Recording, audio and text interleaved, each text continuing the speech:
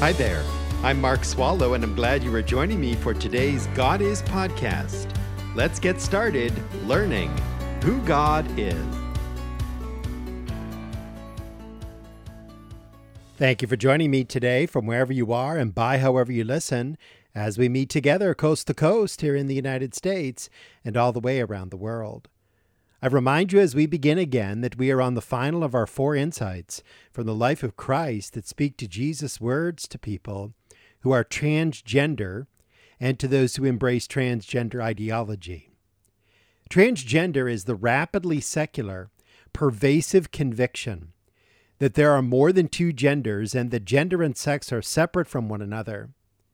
Contrary to this, the Bible, as we have seen, teaches from the very beginning there are only 2 genders. A person is either male or female. And the Bible teaches that one's gender is integrated with one's biological sex. Therefore, it comes as no surprise that Jesus quotes Genesis chapter 1 to affirm there are only 2 genders, male or female, and one's gender is connected to one's biological sex. Furthermore, interpreting and applying Jesus' words and deeds to supporting and being transgender, we have heard Jesus say first, repent and believe in the gospel. Mark chapter 1. These are the first words out of Jesus' mouth when he begins his earthly ministry. And this gospel message applies directly to those caught up in the sin of transgender today. Repent and believe in the gospel. Second, Jesus did not equate receiving sinners with affirmation of their sin. Transgender is sin, and being transgender and supporting transgender is not affirmed by the Lord Jesus. Yes, Christ receives sinners, but Christ does not approve or affirm sin and sinner. Instead, Jesus receives sinners so he can deliver us from our sin and transform our lives. Transgender people who genuinely come to Jesus will no longer be transgender. They will be delivered from that lie and return to being male or female. Luke chapter 7. Third, we have learned that Jesus is our judge.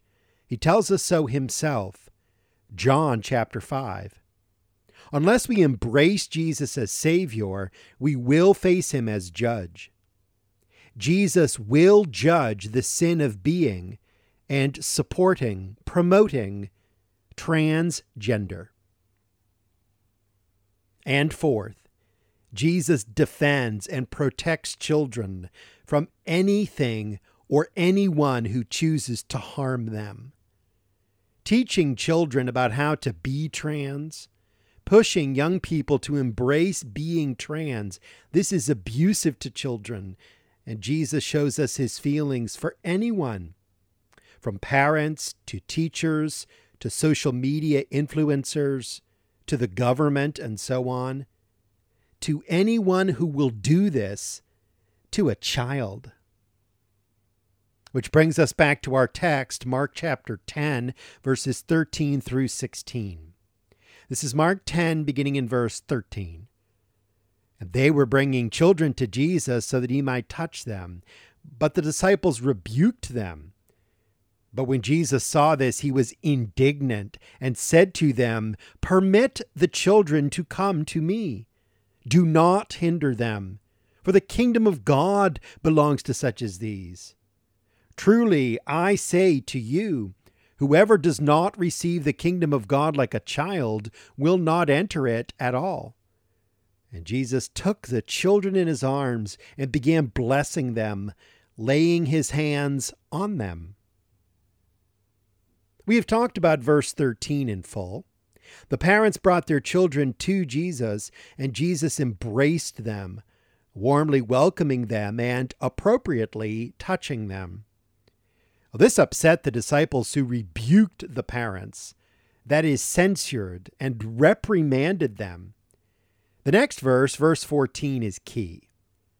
I will read part of it again and focus on one word therein.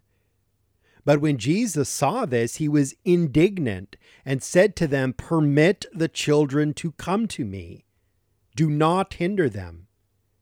How did our Lord feel about the disciples' rebuke, the disciples' attempt to keep the children away from him? He was indignant. Write down that word, indignant. In the Greek language, the original language of the New Testament, this is a strong word. It means irate, angry, and outraged. Jesus is furious over this. How dare the disciples restrict the children's access to Jesus? Well, for those of you who think Jesus never got angry, this proves you wrong. The Lord is indignant, irate, angry, outraged. He's furious. And the Lord then commands the disciples, "Permit the children to come to me. Do not hinder them." And the present tense of the verb hinder means the disciples were to continue to allow the children to come to him. This was to be the policy. Parents and children had full access to Jesus Christ. Drop down to verse 16, which says, "Jesus took the children in his arms and began blessing them, laying his hands on them." What a beautiful picture this is. I just love it. Our Lord enveloped these young children in his arms of love, a very warm embrace. In fact, the phrase "took them in his arms" means to enfold in one's arms. He enfolds them and blesses them. Dr. MacArthur says the sense of the verb translated blessing is that Jesus blessed them fervently, praying for each one of them with his hands on them, a very familiar blessing posture. Close quote. This demonstrates for us our attitude towards children. Love them, bless them, pray for them, defend and protect them, teach them, appropriately touch them, hug them, and embrace them, and most importantly, bring them to Jesus Christ, who will welcome them.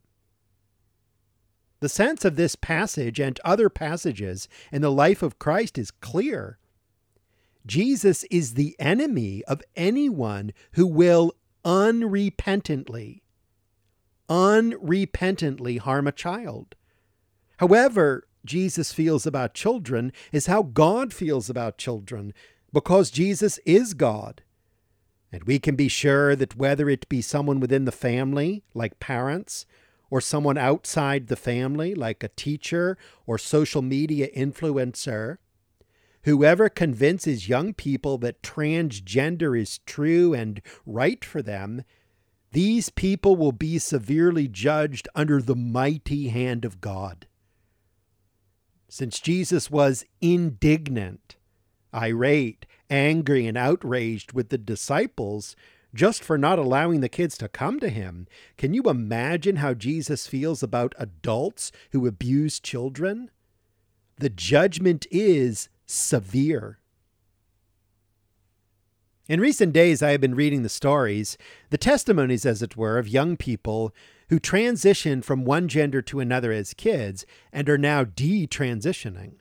That is, returning to their God-given gender. Not only did they transition with the support of their parents, but as one tells it, she received puberty blockers and a mastectomy. Her name is Chloe. She says, quote, "Because all the therapists and specialists followed the affirmative care model, there wasn't a lot of gatekeeping throughout the whole transition process. The professionals all seemed to push medical transition, so I thought it was the only path for me to be happy." Unquote. These therapists and specialists and professionals, the adults, only affirming the quote-unquote decisions of a young girl whose brain was not developed to the point where she could be deciding for herself to become a boy. These men and women ought to be prohibited from interacting with any child. It is bad enough the length parents and those of us who support parents must go to protect children from what they find on the internet. But to provide supposed medical and psychological solutions for Chloe to become a boy, this is sick. And speaking of the internet, listen to how Chloe started down this tragic path when she joined Instagram at age 11. I started being exposed to a lot of LGBT content and activism, she said. I saw how trans people online got an overwhelming amount of support, and the amount of praise they were getting really spoke to me because at the time, I didn't really have a lot of friends of my own. End quote. Reading Chloe there makes me want to cry. Yes, so much of the attack on our children comes through the mobile phone. Well, I am glad Chloe is now detransitioning, as are many others. And while I am glad they are warning other kids and parents and the rest of our culture about how damaging being transgender is, while they are even petitioning the government to act against this perversion by, for example, making sex change surgeries illegal, my heart still breaks for Chloe herself and the lifelong negative impact this has upon her. And I, for one, and I believe many of you also join with Jesus in being indignant at the way these children are being treated. When we began this part of our series, I pointed us to Jesus and the parables he told in Luke 15. Remember the stories of people searching frantically for and then finding someone of value that was lost? I said each individual person who embraces being transgender, this is a person with value and a person who is totally lost. But God seeks and finds lost individuals who embrace transgenderism, and God can still save that person. As we end this part of our series, I remind you of this again. Let us look to Jesus for one who embraces this sin in particular. Well, join us next time to discuss marriage right here on God Is. Thank you for listening to this God Is podcast. Drop me an email and tell me what you think. mark@godisministry.org. That's mark@godisministry.org.